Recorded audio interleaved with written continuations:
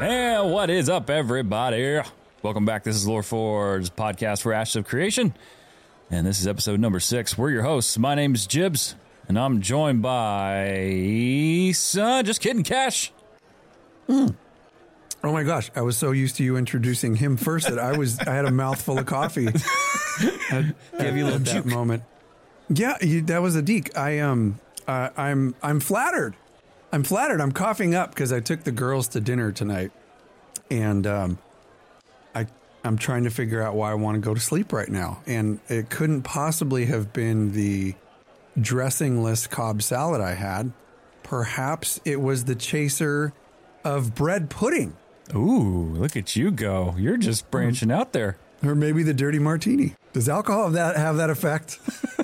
Does alcohol have that effect on people where it makes you want to sleep? Is that what it does? It's a downer. Okay. And Mr. Sonny Ravencourt's back. I work in a college town, so the only effect alcohol has on people is to make them climb light poles and fall into the street. Oh, I hate to BD your story, but our college kids in my college town that I work in, they like to jump off the pier and hang on to the pylon at 2 a.m. And guess who gets to go get them? That's fun. That's actually pretty impressive. We more just watch and wait for the disaster to happen. You seem to be a proactive sort of rescuer. Sonny's sitting back with his crew. You want to take a bet on that? How long's he holding? Give it 5 minutes tops. Oh, gentlemen, it is good to be back on the microphone. And before we begin, thank you so much, everybody, for tuning in, push and play on the podcast, and hanging out here with us. We appreciate having you here. And guys, it has been a week. We have been kind of all over the place. I feel like, Sonny, we haven't been able to chit-chat with you too much here lately. I know you've been leveling up in real life. Now you're back in the mix. Yeah, it was a real thing being out. I went out to Maryland for a little bit for work, and I listened to the podcast quite literally as I was in a convent room, in a former convent turned dormitory for a government operation. And listening to you guys talk was... you were pretty excited. You were pretty excited about the Node development review, and I watched it myself, and it was really, really impressive. So I think that I would have shared a lot of that excitement with you. I certainly am with you in that the first thing that needed to be discussed was capes. Oh, yeah. Oh, yeah. You know what's funny is we're not the only podcast that has talked about that. I've been listening to some other shows this week just to kind of hear other reactions to kind of see where we're at. Like, are we being like overly excited about this? But everybody was pretty dang excited about the visuals too. So it was pretty cool to see throughout the week. It was a real thing where you could see like the fabric. You know, we're so used to any sort of cloth type of thing having this sort of ripple as though you were wearing, say, a molded piece of thin aluminum. It just kind of floats behind you and moves in a very static sort of way, whereas this thing was actually rippling like cloth in the wind. It was very impressive. I love that. That's the first thing you got out of it too. How could you not? I mean, he's standing there. He's like, "Welcome to the stream," and he's got this glorious cape that's wrapping around his legs, and it's like the only thing on the screen. He might as well have said, "Welcome to the stream. Do you like my cape?" Yeah, it's almost like he knew the direction that wind was going because he'd take like a couple little steps to the right, little steps to the right, just to like to get the wind to just grab that cape like a freaking sailboat, man. Just like, check out my resplendent cape. That's like the perfect Superman pose, you know, like the end of the movie after he conquers his enemy. And it's just wafting proudly in the wind. Yep. It's like, if only he could put his fist on his hips and just like stuck on flex.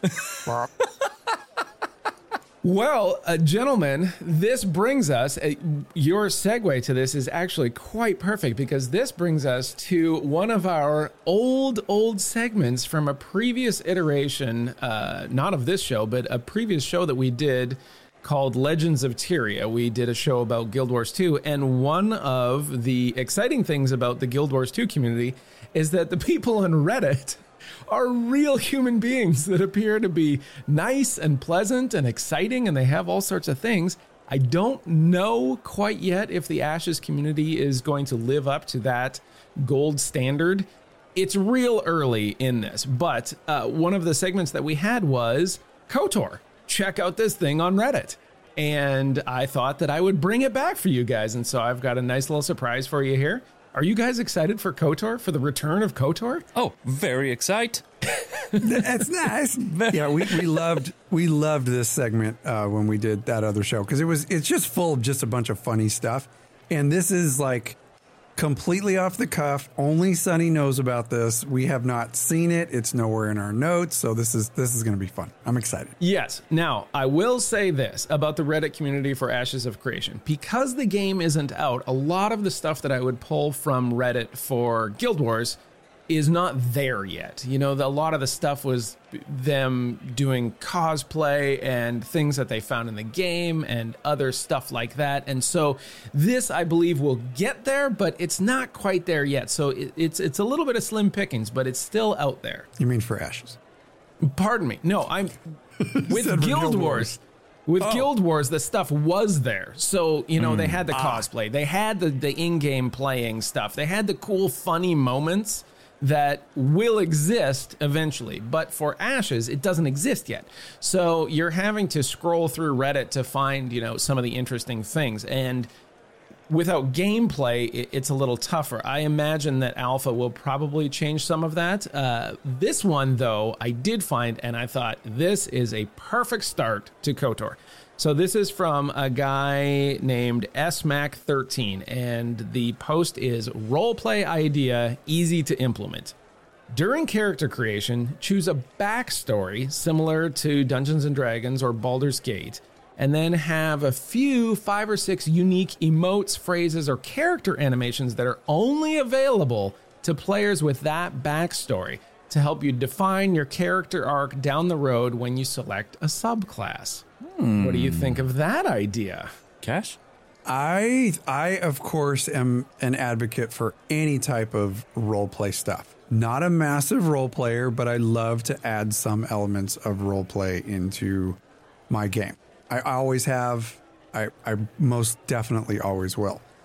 My issue with this might mirror the opinion of developers, because I think what people would be upset about, at least nowadays, somebody might be upset about the fact that, oh, they chose that, but now I can't go back and change it. You can't go back and change your backstory. So now those emotes are not available for that person. So I could see some disparity there eventually. I personally think that that's not a big deal, but others might find that a problem. I love the idea, though. I think it would be fantastic. I love the D&D style of being able to choose your backstory, or in the games that don't have that option available, like we've always kind of just gone and written backstories for our characters, as nerdy as it probably is, as nerdy as it is, definitely. But it's just awesome. More depth to your character. Yes, A+. JB? Yeah, I think I'm on the same lines as Cash here, except for maybe we could make it just a couple tweaks to that idea. Instead of picking, and if I'm understanding this correctly, you know, like certain emotes that are partial to the people who chose that backstory, why not open it up something more like 3 emotes that kind of define your character? That anyone can pick any 3, doesn't matter. But you pick 3 that really kind of represent your character for that backstory that you have written. And I want to add to that, when they mouse over, maybe there could be a feature where they could, I don't know, enable backstories on mouse over, so you could see just a little skosh of pop-up of a backstory that you've put together. That's a better idea. Something like RP3? What was that? Total RP3 in Warcraft? Total RP3 in Warcraft is really cool, because it allows other players that have that add-on to mouse over your name and see that you have a backstory that they could read if they want. So imagine something like that native to the systems of the game, where you could literally mouse over another player. And I would imagine there's going to be a lot of people that want to write a backstory for their characters in Bear. I really do. I think this is the crowd that would want to do that. Definitely a larger PvP crowd as well. So PvPers typically don't really like role play very much. I don't mean to, back any type of player into a corner, but that seems to be the norm. But there will be a lot of people that actually want to do those kinds of things and add some depth to their character. So it'd be cool to be able to mouse over somebody's name and get more about that that person, that character would be super cool. Yeah. They have this in a lot of games, right? Where you have to pick, I think that they had this in Guild Wars 2 specifically, where you picked a sort of like, did you come from the streets? Were you cast off from the circus? Where you had these other things like that. And then in Guild Wars 2, you actually had quests, or at least quest flavor that went along with that. So I think that this idea kind of stems from that. I love the idea of having an optional sort of role play section that says, do you want to write a backstory? Here's a few emotes you can pick from. You can't pick them all. You got to pick a couple that are real RP flavor type of emotes, right? Like not like teabagging or something like that, but I don't know, maybe something different like begging or something would be cool, panhandling or other things like that, that you could have a real addition to it. So it's a good idea. With a little bit of tweaking, I don't think you'd have people go super crazy. You put a timer, a cooldown on changing this stuff. You want to change it? Okay, fine, change it, but you can't change it back for 3 weeks. And people, I think, would really enjoy something like that. It's a good and simple idea to really encourage roleplay. And I think that anything that you can do to encourage role-playing in a role-playing game is right on the mark for me. I think that the movement in MMOs has swung in the past to just end game rating, gear score, etc. But now I feel like we might be pendulum swinging back a little bit to games that are games. I don't know. Do you feel that way? Do you think we're like getting there? Yeah, I do. I think going back to your first point, when you can support RP in the RPG, that's a good thing. When the more that you can connect your character, and I'll be honest, I was very, very foreign until Warlords of Draenor for Warcraft, when Cash and I joined an RP guild. That was my first true venture into RP. I remember we went to, oh my gosh, I forget the name of the forest, but it was the Wrath of the Lich King's expansion, the forest zone there with the tall trees. And we were going through, and other people met us there, and I'll never forget it. And we had a full-on skirmish. It was against another crew. Out of character, everyone knew we were going to meet, but in character, we didn't know. And it was this full, just kind of random feeling, kind of warlike experience. And I always remember that, and I always thought, like, wow, that's really cool. And so I feel like the more that, any time that you can support your player base where they can get more connected, those two words, together with their character, it's always going to be a win, because then it further connects them with in this case, Vera. And so having I know there's a wiki page for the roleplay, and there's probably people listening right now who's way more rehearsed in that than I am off the top of my head, but I sure do hope that there are steps taken to really support this area. Because I'll be honest with you, I distinctly remember being this person this was years and years and years ago, of RP, like, what is that? Like, why are we doing this? But then when you dive in and you get really connected, then you're just like, oh, okay, this is fun, number one. Number two, it's fun to write story. And if you like to write at all, it's really healthy for you. It's really helpful too. So it's just really fun. Yeah, I started dabbling in role play back with Elder Scrolls Online, and that was when we were doing all of our lore lessons, and I started doing video to the lore lessons on YouTube, and I was actually like going to some of these areas that I was narrating in the game. So there'd be game video of me at those locations, and I really kind of started getting a little bit more into role play then. And the one that really sold me, Jibs, I'm sure you remember this, but it was when we were playing Horde in Warcraft, and we were goblins. Remember when we played goblins that time? And we ended up going to like a big server-wide RP night where all different races got together in this tavern, and they took turns telling stories of their adventures. And it was as simple as a bunch of player characters sitting in a tavern, and then one person like had the mic. And this person was, for all intents and purposes, there was no voice chat, but the person was narrating via text like this story of this adventure they'd gone on, and they were using emotes. And I remember this big Tauren was doing it. And I was enthralled. My jaw was on the floor, and I was like, whoa, this is a whole other side of RPGs. I've never seen this level of coordination. And like, that guy practiced that just for that evening. And I was so impressed by the game that people can build within the game. I just thought that was such a neat concept. And from that point, I think almost every game that we've played on a long-term basis, we've done some kind of role play for. Might be light, but we absolutely have a plan to immerse our community with Ashes of Creation. It seems like not doing that for a game like this, at least on a light level, is a missed opportunity. So I was really excited with this. I don't know what the Reddit community is going to be like for this. I hope that it is as awesome as Guild Wars 2 was and is. But that's KOTOR, and it's back. I'm going to be perusing Reddit to see what interesting things are coming out. I can't wait for the game to come out, because I know that once the game comes out and people have access to things that happen in the game and what they can do, the only limitation is the creativity of players. And God knows that is not much of a limitation at all. It's true. It's a very good point. Very good point. I like this a lot. I look forward to when we, kind of like you're saying, and you've got, I think right now when it comes to the development of this game, and I think that Steven has brought up numerous times, the people who are there right now are kind of along for the development ride.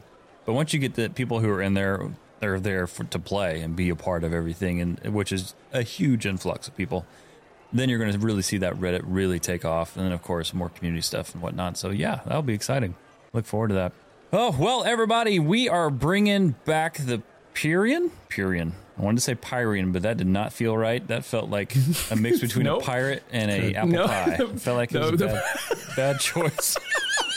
Go with your feelings. Trust your feelings. Turn off the targeting computer. The worst part is we're talking elves tonight, and they don't necessarily have the most friendly language to pronounce. So.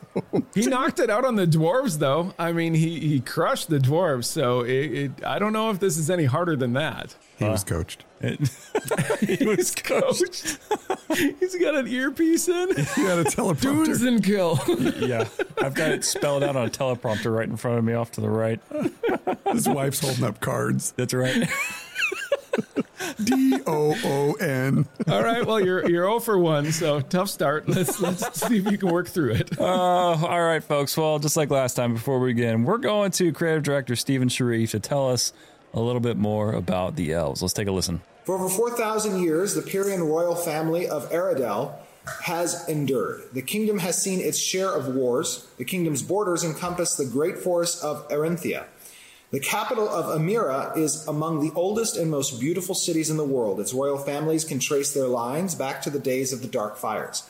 The Pyrian universities of magic and martial studies are unparalleled in the lands of Vera. Many of the citizens of the kingdom venture out into the lands of Vera, wishing to spread their knowledge of art and science to their fellow Verans. These ventures are often subsidized by the royal households of Pyria, for hopes it will foster a better relationship with their human neighbors.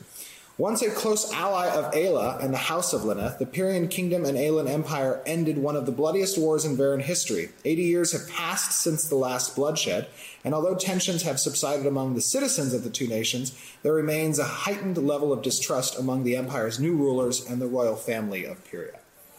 So I'm pretty happy, at least, to hear that one. The sound quality was excellent, and in the words of Sonny, there was nobody bussing a table during that particular clip. Oh, that was good. I'll never forget editing that. The next morning, I was laughing my butt off at like 5:40 in the morning down here editing. It was so bad. It was so bad. All you could hear was the sound of somebody like full arm extending, sweeping dishes and silverware into a Tupperware bin to take it back to the kitchen right next to the to the microphone. A nice condenser mic sitting on top of there catching the entire room. Oh, this was infinitely better. We're going to add an additional mic and put it in the kitchen, but we're going to set that one to catch the whole room.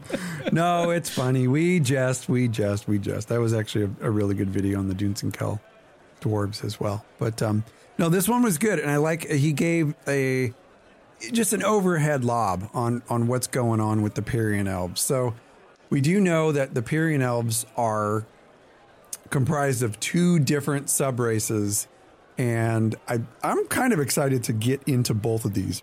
One of them being the Empyrean, and the other one being, I think we should finish with this one because it's my favorite, is the Pyre. And so an overarching area is the Pyrian Kingdom, and that's really where they're both from, where you have the capital city, which is Amera, and then you have, it's surrounded by this great forest of Arinthia, and this is where your two subraces are going to reside. So you have your Empyreans, who are your more traditional fantasy, snooty nose in the air, looking for a sense of perfection in everything, thinking they're better than everybody else. Elves. They look like high elves, right? They are high elves. Yes. Your fantasy high elves traditionally is what the Empyreans truly are.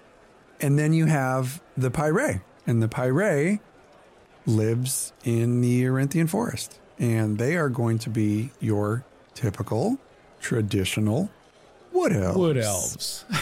Yeah. I always like the wood elves. I'm unsurprised that you are excited to talk about wood elves. That is no surprise there whatsoever. I have a question for you guys right off the bat before we even get into this thing.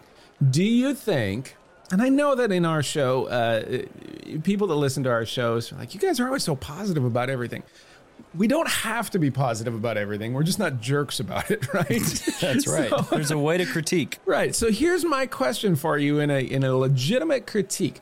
Do you think it's low-hanging fruit to have elves finishing a war with humans? That the elves and the humans don't get along, but the war is ended, but there's tension. It seems like in the RPG world, that's fairly trodden territory. I'm going to go with no, and here's why. And this is probably a little bit one-sided, because it's no secret I'm a dwarf fan.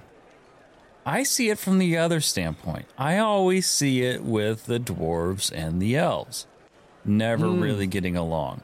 And I see the elves with the humans normally, in a perfect world, way less, there's way less tension there. And they're a little bit more, peaceful. That's probably not the right word, but you get what I'm getting at. So for me, I see it the opposite. I do see why you could say it's low-hanging fruit, and that's an argument that's probably accurate to an extent. It probably is a little bit of a low-hanging fruit.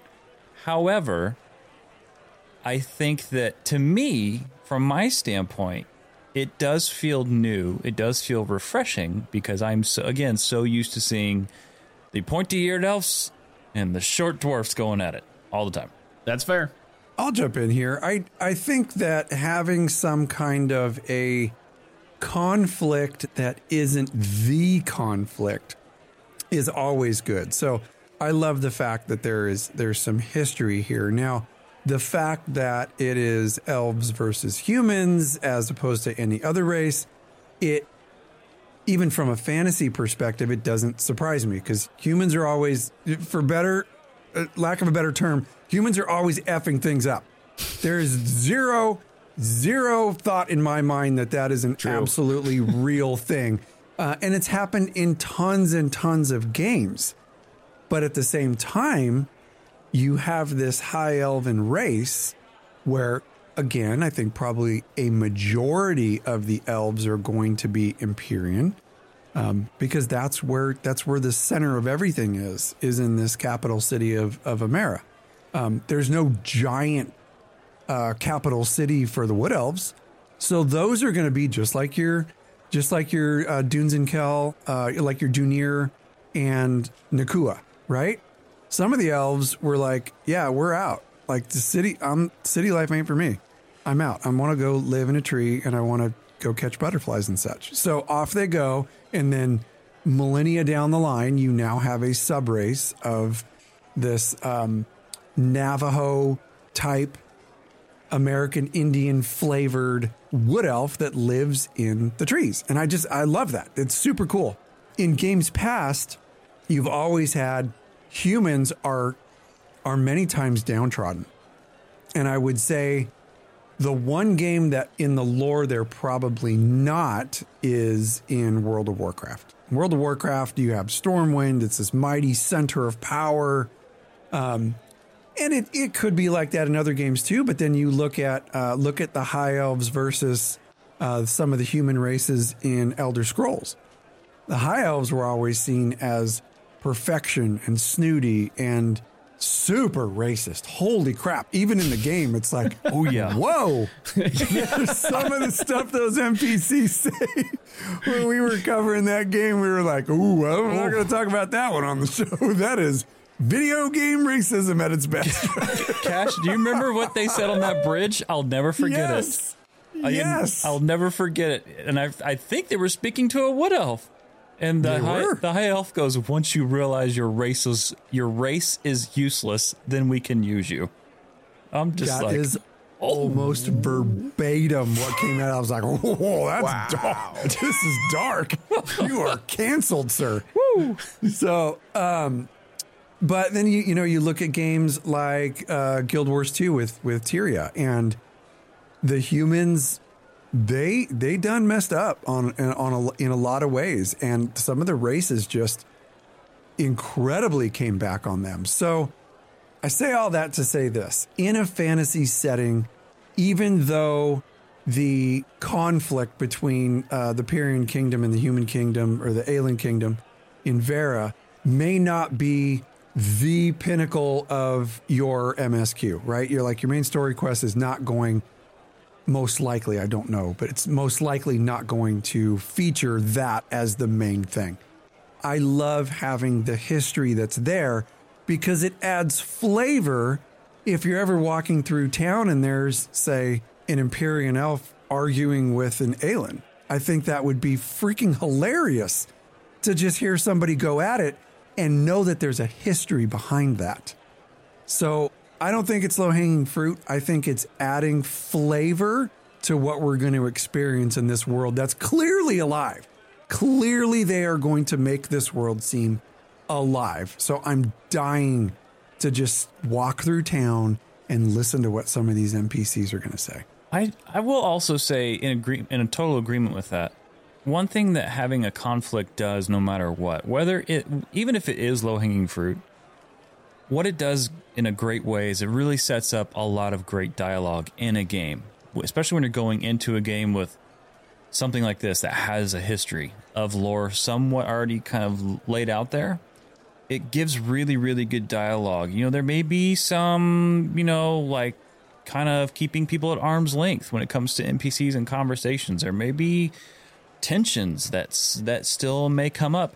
And honestly, truthfully, what I really like about the fact that there is a conflict like this, or at least there was, and there may be residual feelings about it, that could really set up a great expansion, a great DLC for the future. Oh, could be, you're talking like future war again, or something else entirely. So just the fact that there are these conflicts or residual leftovers from conflicts in a game, I love that. It reminds me of that scene in Simpsons. It was a Simpsons episode where it's in the future and Lisa's getting married and Homer is meeting with Hugh Grant, I think, and Hugh Grant was going to be marrying Lisa, and Homer's like, we saved your butt in World War II, and Hugh Grant says, we saved your butt in World War III. Those kind of like back and forth things from like old humans and old elves arguing at a in a city park or something like that over a chessboard. Right. Those would be cool moments. Yeah, and I think there is no greater conflict in fantasy, in my opinion, than that conflict between the elves and the dwarves in the Tolkien series. I totally agree with that. Yes. That's the pinnacle, I think, of all of it. And the Tolkien thing does bring me to a few facts. I hope you guys are okay with this, but I have some fun facts here. Are they fun facts? These are they're all fun facts. You guys both know how I like to just completely nerd out on some of this stuff and really dive into that bridge between our fantasy worlds and the real world. So I started wikiing, and I found out some facts about the elves, just like we did the dwarves. So I'm excited. This is going to be so facts. Fun. It's really nothing like super special that you would think, other than it's very, very much similar in origin as the dwarves. And it came from Norse mythology. It came from Germanic lore, and they are the elves have always been thought to be beings of magical power and supernatural beauty who are ambivalent to everyday people. Yep. It's totally true about elves. And I love it. Tracks perfectly. This was the folklore, and it's come out in every single elf, in every single game or book ever. They're always just these hoity-toity beings. They just always treat you as though you're like a plastic shopping bag that's blowing by them in history. It's true. Oh my gosh, exactly. It's so true. The high elves from ESO, kind of like what Cash was talking about, are a perfect example of that. Never, ever have I ever, as a character, felt so incredibly inadequate whenever I would speak to a high elf. I'm like, geez, man, I'm sorry I'm taking up oxygen around you. Don't mind me while I'm trying to just exist. Like the director's cuts of Lord of the Rings, when you get long scenes with the elves and the Hobbit, and then if you've watched the Rings of Power stuff when they really get into the elves, you're just like, geez, these guys. Yeah. Oh yeah. Yeah, and their lifespan is incredibly different than the humans, and that's probably why they have so much more time to refine and perfect who they are and what their craft is. But they live like many times more. I think there is a story that I'm working on right now for. Let's see here. It is the Tales of the Homecoming. And in the Tales of the Homecoming, this is Ashes of Creation lore.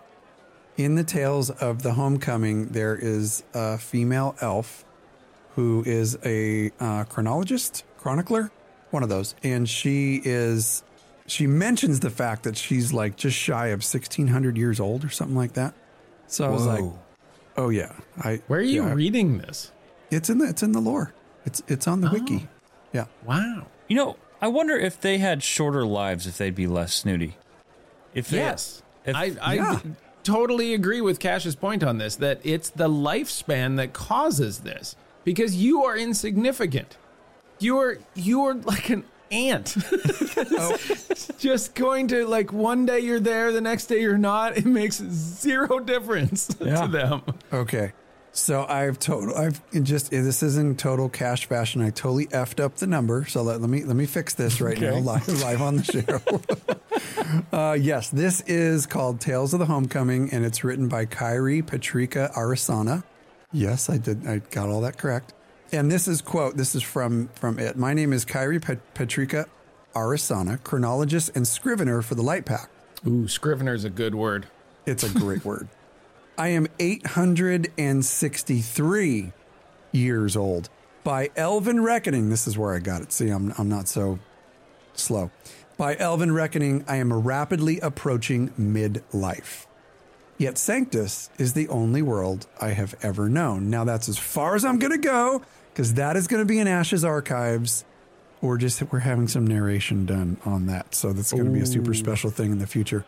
I'm really looking forward to that one. But anyway, back to the timetable on age. it appears that they do live to be about 1,600 years old. To a human's, 70 measly years? Yeah. So that kind of makes sense. You live $2,000 worth of years, and all of a sudden things look a little different in the big picture. Right? You have an 80 years war, and you're like, oh, that's a bummer. But if you're a human and you have an 80 years war, that's it. That's all you saw was that. So, like, what are we talking for, like, teenage years then? For assuming elves on Vera live for, let's just say, 1,600 years. What is that? At 15% roughly, give or take? Yeah, 100. 100? And those first 100 years are just chaos. I'm learning to walk during the first 100. Yeah, that's a great question. Is it like a Yoda species type of first 50 years where they're just little baby elves? Oh my God. Well, no, because there's no kids in Vera. Reminds me of Benjamin Button. Yeah, at least there's not going to be any kids on Vera from what we hear. Okay, let's get back to some Germanic facts here, because this medieval Germanic lore is just you have more fun facts. Yes, I have a list of bullet points. We won't go through all of them, but they're pretty freaking cool. Okay, so anyway, I'm going to get in some pretty funny stuff here. I'm serious. And then there's going to be a recommendation at the end for all of you. So anyway, the name elf in Germanic lore, Germanic language, actually meant white being. So like, yeah. These are like your tall white dudes. So even in Germanic lore, they're like, oh yeah, those dudes are really tall and white. We're gonna call them elf. Now this is very, very interesting. Keep in mind, this is folklore. Okay. But there was a belief in the 1400s and 1500s in Scotland and Scandinavia that elves actually existed. I'm not even close to surprised. 0% surprised. Really believe that elves walked among the living in everyday human communities, and there's like, ooh, that person might be an elf. And what year was this? But the 1400 to 1500s. Wow. In Scotland and Scandinavia. It gets better. Oh, you just hold right on. This is right around the time that the Scottish were figuring out how to make scotch. Yes. Oh, yeah. So here's some more fun stuff. They were described at the time as being a very seductive race, always trying to abduct humans. Abduct them for what? Like, I don't know, just stealing their organs? Something like bathtub kidneys? Is that what we're talking about? So it wasn't until the 19th and 20th centuries that the belief in them started to severely decline. But there are many people in Iceland that still believe to this day that elves are real. Yeah. I'm so sorry to again. 0% surprised. Oh my god. Awesome. Okay, so I love it. And what really helped to bring some of that feeling back was when William Shakespeare wrote A Midsummer Night's Dream. That belief started to resurge. So at that time, that is when the elves of Christmas started to take shape in folklore. And that is a world of folklore. That's not any region specific stuff, because obviously anyone who has kids or was recently a kid had a freaking elf on the shelf. Oh yeah. Right? Oh yeah. That's true. Crazy little demonic doll that made parents have to do some maddening crap. Don't talk about Red that way. Oh my God. Leave Steve out of this. Anyway. Okay, so honest to God, though, that's like one of the best new Christmas traditions there's been in the last 50 years. You're right. We had a ton of fun with it. Tons of fun. We're still doing ours. Elf on a Shelf. Although I think we're reaching the final year of it. But anyway, yes. Oh yeah. That's a tough year. That's a tough one. That was a tough. That we're was a going tough all year. out this year. He'll end up in the toilet. We still do it, but it's more like a family event now. Oh, that's awesome. Just for fun. Okay, so then later on, as folklore started to evolve, obviously in the 20th century, high fantasy grabbed onto elves. Of course, John Ronald Reuel, better known as J.R.R. Tolkien, grabbed hold of the elves and forever changed The look, the feel, the language, the culture. He truly, in a sense, created what the high fantasy elf is from the start. So that belief I gotta be honest with you. I'm gonna stop you here for a second. I don't know how much he really did change. They're still pretty tall, white, snooty elves. Well, we've moved on from abducting humans, so I say they no longer pick up your baby. That's a pretty good development. The rest of it still seems on course, though. It is, but as opposed to the being trying to abduct humans, like you just mentioned, he refined them is what I would say. He put the finishing touches, I think, on elves, and the reason that I say that is because if you just take one aspect of modern fantasy elves, and that one aspect is the language. Any fantasy intellectual property has some form of Sindarin, which was the most commonly spoken elvish language that he wrote for Middle-earth. And that was just one of the languages that he wrote for Middle-earth. Now, those languages that he wrote for the elves were like based them off of like Welsh and Celtic languages. But I loved it. I'm going to finish with this point because I think at this point, it made me laugh even when I was like researching for the show. I was laughing so freaking hard. So anyway, there's a belief in elves from the Middle Ages to the modern age where they were labeled as like paganism or superstition. And I absolutely beg to differ. Freaking wiki nerds. I know that they exist somewhere out there. And there's proof of this, kind of. So there's a movie, and if you haven't seen it, this is your freaking homework. You have to watch this movie. It's called Eurovision, The Story of Fire Saga. And it is on Netflix. This movie is Will Ferrell and Rachel McAdams. And they play two singers from Iceland. And they get it's not real, okay, but it's based on the Eurovision Song Contest, which is absolutely a real thing, where all these European countries, they send like their best. It's almost like the Olympics of music. So picture what's that, the super popular music game show that's out? What's the name of it? American Idol. I don't watch it. American Idol. Imagine American Idol for all of Europe, but it's all these different countries like sending their best musical Olympians to try and win this thing with one song. And that is what Eurovision, The Story of Fire Saga is about. It's about Will Ferrell and Rachel McAdams. They're both from Iceland trying to win this competition. It is Will Ferrell at his best, but the best part is they believe in freaking elves. So, of course they do. Yeah, oh my God. It is so worth a watch. It's not a very intellectual movie, but it's funnier than hell. So I'm going to end with that. I know that was super long, but anyway. Well, I mean, I like elves. Well done on the research. Yeah, There were good so job. many fun facts in there. It was just a smorgasbord of fun facts.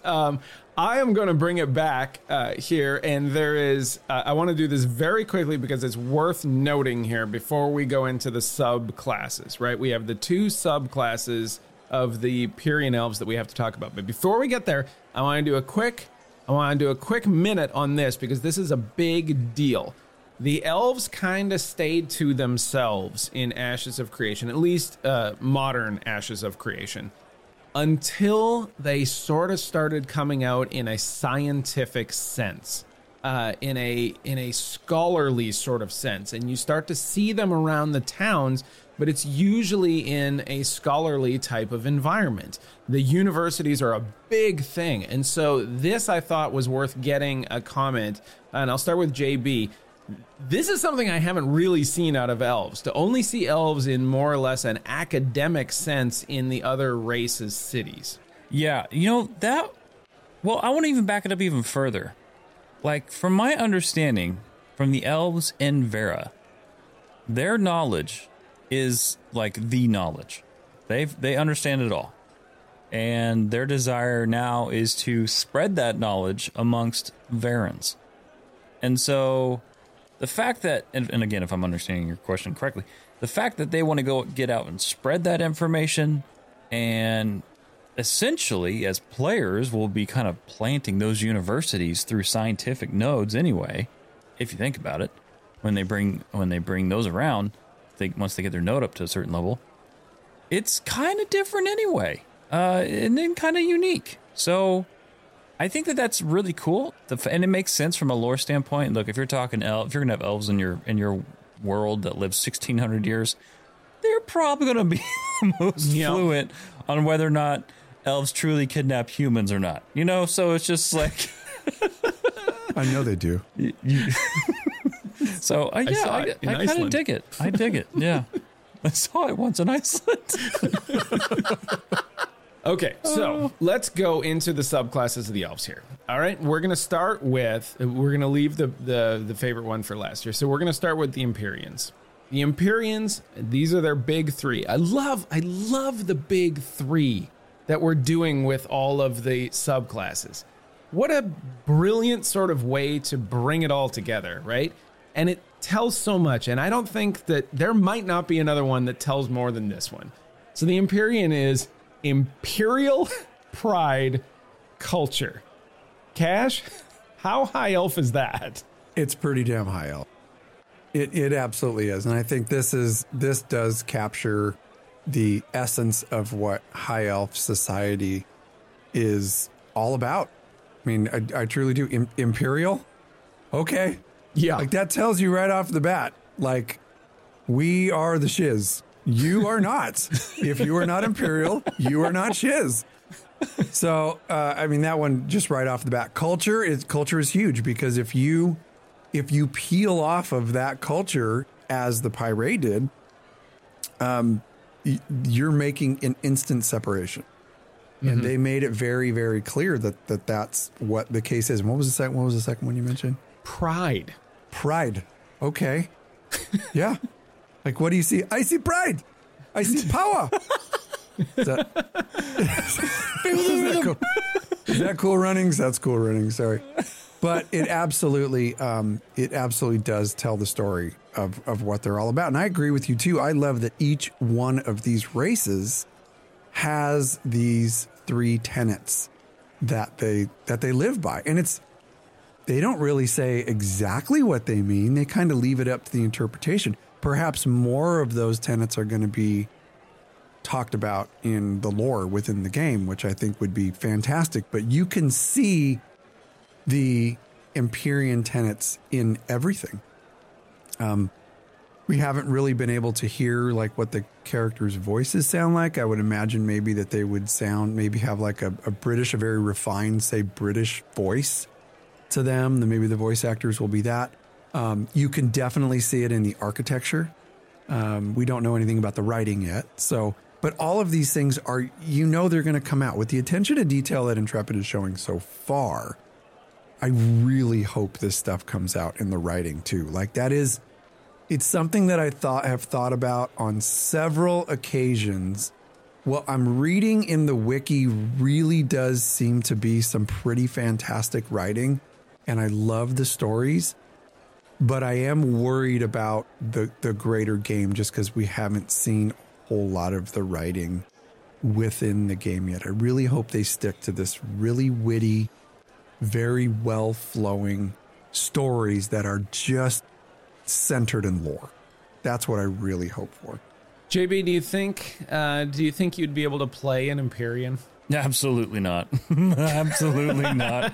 I would rather take a nail in the foot than play an Empyrean elf. No offense, by the way, to anyone playing one, just to be clear. But it's just not for me. It's the closest to elf I've ever really gotten into was a wood elf, because everyone's a thief in Skyrim.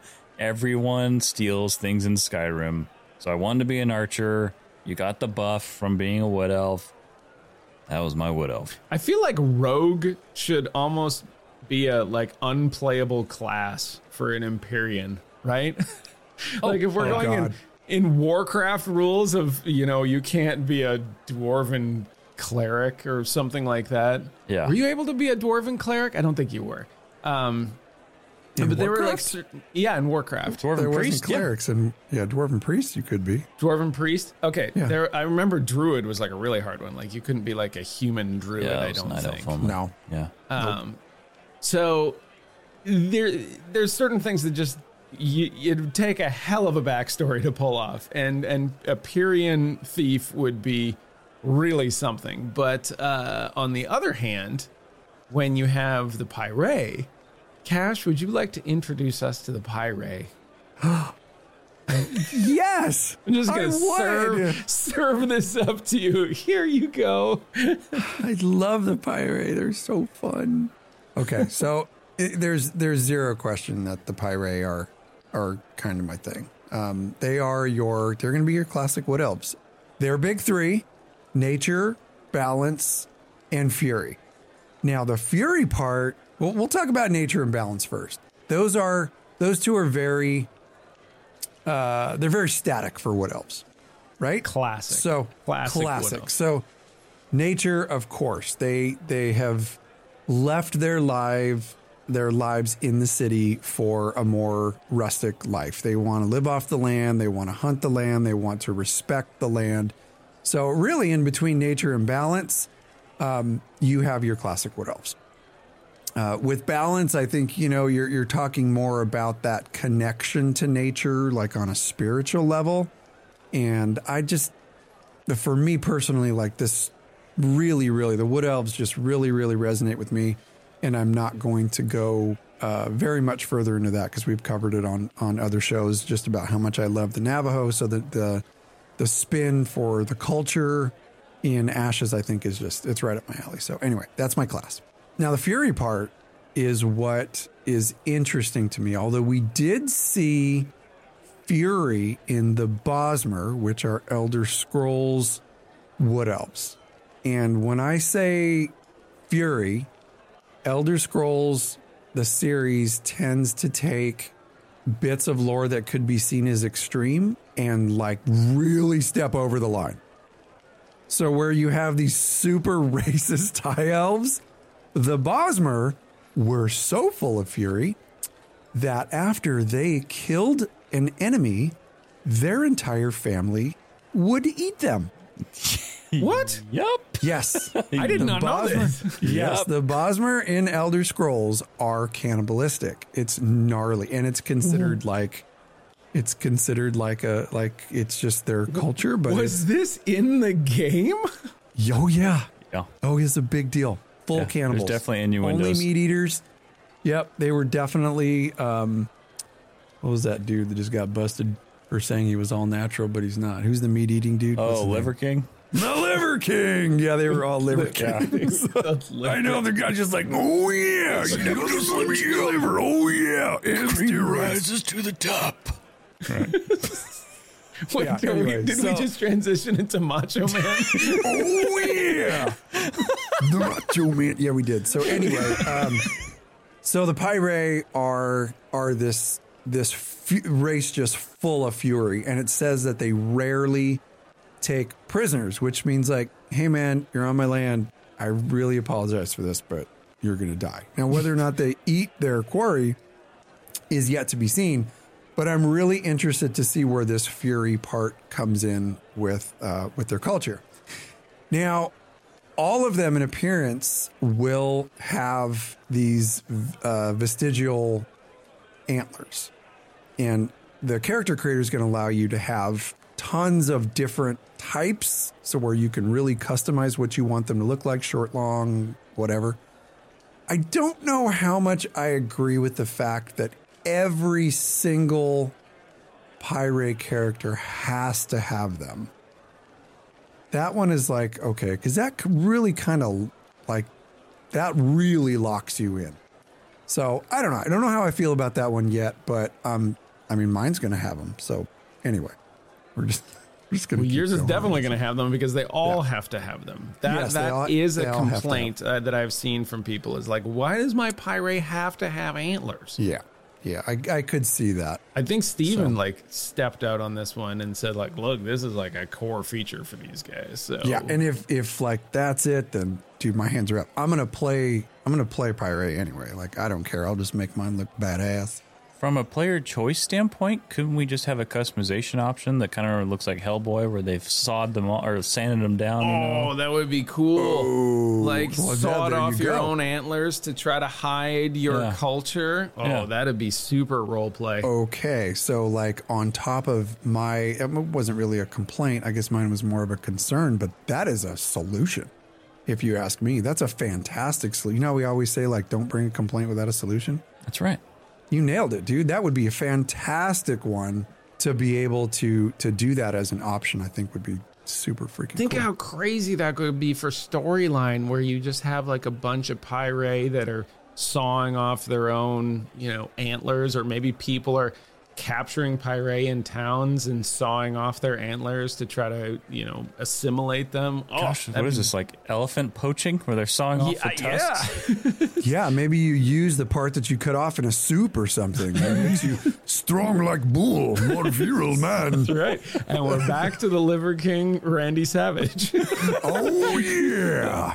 Oh, so good. So I don't know, like there's not a whole lot more to talk about the Pyre that is out there and available to us, other than things that we've already talked about, which is their cultural influence being Navajo, and the fact that their architecture is not going to be Navajo. Remember we talked about that? We were like, okay, typical Navajo lived in mud huts, but the Pyre are not going to live in mud huts.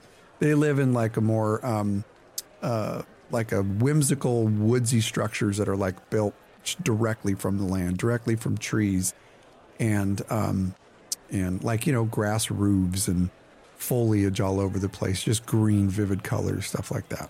So, all right, last question for you two guys. JB first, and then Cash. Further from the norm, the Pyre to elves or the Nakua to dwarves? Oh, Nakua to dwarves. Easy. Hands down. Easy. Yep. Tiki, on the beach. Yeah. With, letting it all hang out, getting a suntan. Dwarves don't do that. Nakua do, though. And, I'll further that by, I agree with him, but I will further that by saying that the Dunir to the Nakua, it feels more drastic because we've never seen dwarves split into such vastly different sub races. That's a very good point. Dwarves don't do that. Right. Elves have definitely done that in a lot of games. That's a good point. Yes. Yeah, you'll have, elves from the wastelands. You'll have elves from underground. Mm-hmm. You'll have the traditional wood elves. You'll have high elves, but you really don't see too many dwarven species breaking off from the mountains, and that's why I think, and it's such a drastic cultural change where they've gone from the mountains to the coastland that I just think that one is way more of a drastic change. Yep. Oh, well, guys, this was fun. This elves. I feel like with all of these we could just go, right? Like there's a real pride for us on not having 4-hour podcasts, but some of these things, it's just too hard to be all encompassing in the time period that we have. And one of those things is talking about the culture of dwarves and elves. We could talk forever about this stuff. And as we get closer to the game coming out, we will definitely revisit some of these topics with a finer tooth comb. This is kind of your 30,000 foot view on Ash's elves. Yeah, agreed. Man, agreed. That was fun. All right, well, everybody, thank you so much for tuning in. This was Lore Forge, the podcast for Ashes of Creation, episode number 6. We hope you enjoyed yourselves here. And we've got, before we move on, we've got a review we got to read here. This is a 5-star review from Sunny at Your Homeland, Canada. This is from Jersey Reviews, and they say, great show, guys. I especially enjoyed the cleric one, and I hope you continue to divulge each race and class combo. Thinking of maining a healer now. There's a first time for everything, right? Any word on the XP system? I think the WoW Rested XP idea is great. Not only does it help with downtime, but it also makes you look forward to logging back in for even more. Cheers, can't wait for episode 4. That was Jersey Reviews. Well, you know what? I think we should answer his question. Maybe on next episode we'll bring I'll that take up. that. I won't take it real quick in 10 seconds. I like that, not because it gives you the rested XP, because it encourages people to spend time in inns. There you go. That's exactly what I was going to say. I love you. Yep. Our heads are on the same Yep. freaking swivel. Perfect. Now, do we have any word on the XP system? We're not for sure yet. I don't know. We'll I have have to no look idea. into it. I have We'll look not a into clue. it. We'll look into it. Yeah. Thank you for that review. That was really cool, man. Yes, thank you very much. Yeah, absolutely. And thank you, everyone, for tuning in. And if you want to leave us your review, tell us how we're doing, please take a moment and do so. We greatly appreciate it. It helps other gamers like you figure out if this is a show for them, and also kind of just get a vibe and understanding what the show's all about. And not to mention, of course, any written 5-star review that we get from on Apple Podcasts, we will read right here on the show. So thank you all so much. Don't forget, you can always call us 516-875-1776. You can call in the voicemail line. Try to keep your voicemails around a minute if you want to play it here on the show during our mailbag segment. And of course, you can always email us your questions to be distributed during the mailbag segment as well. Contact@loreforge.com. Sonny? Don't forget to go to loreforge.com. That is our hub for all of the different things. If you're curious about anywhere that we are, you can get there from loreforge.com, including YouTube, our burgeoning YouTube library being filled more and more every single day. That is at youtube.com/@loreforged. Twitch, we are doing twitch.tv/loreforgedhq. And I think, I know that I'm springing this on you guys, but I think we're getting close to starting to do live podcasts on it. It is coming. We will let you know when that is coming. You can, of course, find us on Patreon and get all of our content early, as well as the State of the Owl episodes. And if you think we're cutting loose on this, well, you just wait. Cash doesn't stop at one drink with his bread pudding on those ones. That is patreon.com/loreforgedhq. Cash. I'm much less tame on those episodes. You guys have to reel me in. Anyway, friends, if you want to join us in our Discord community, we've actually been having a lot of fun. Many of us have jumped back into New World, which has actually been a really good time. We're having a blast playing New World again. We haven't played the game in a couple of years. They've made a lot of really cool changes. So it's research, okay? It's research. Starfield or nothing. All right. I'll give it to you. Anyway, come in and join us. We've had quite a few people joining us lately, and some of those folks are coming in and chit-chatting with us when we got a big group of people, and it's actually been a really good time. You can follow us on X. Jibs is at Jibs IRL. Myself, I'm at Cash Quests. Sunny is at U of Coruscant. And don't forget to follow the show. That's where we make all of our announcements for everything Loreforged. And that is on X at LoreforgedHQ. Now, real quick mention here. We're going to be bringing some more information about this in the coming weeks. But one thing that we have been very, very big advocates for and has been very near and dear to our hearts, we've been very involved in this stuff over the years, is Extra Life. And I'm sure that if you're familiar with the Ashes community, you know how close of a spot this holds in Steven's heart and in the developers there. The entire team loves to do stuff for Extra Life. And basically what Extra Life is, it is a charity that benefits children's hospitals across the United States and Canada. And having been a very close part of this for quite a long time, I can tell you this. We can tell you this. Extra Life is a legit charity. We've seen where the money goes. We've spent time with those kids. It is incredible. So we will be doing something this year. Game day is November 4th. We cannot guarantee that we will be doing something on game day because we have to find a day. Remember, Sunny and I's schedules are crazy. Jib's is the only normal one in the bunch. So we need to make sure that our schedules are synced up. And when they are, we will be doing something. So if that happens to be November 4th, then it will.